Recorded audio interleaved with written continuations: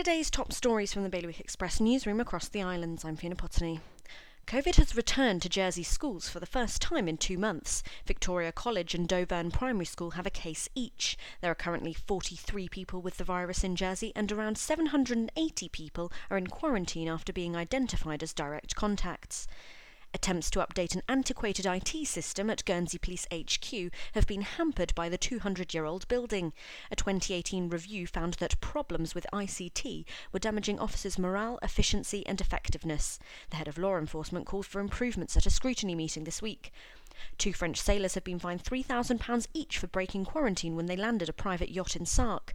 They appeared in Guernsey's magistrates' court yesterday for sentencing after completing a period of self-isolation on their vessel in St Peter Port.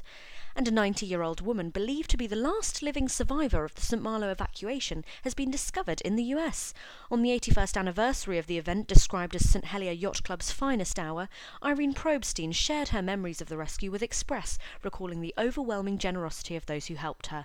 For more on all these stories, visit bailiwickexpress.com. Your weather now sunny at 25 degrees, but potentially showers in the early evening. Bailiwick Radio News.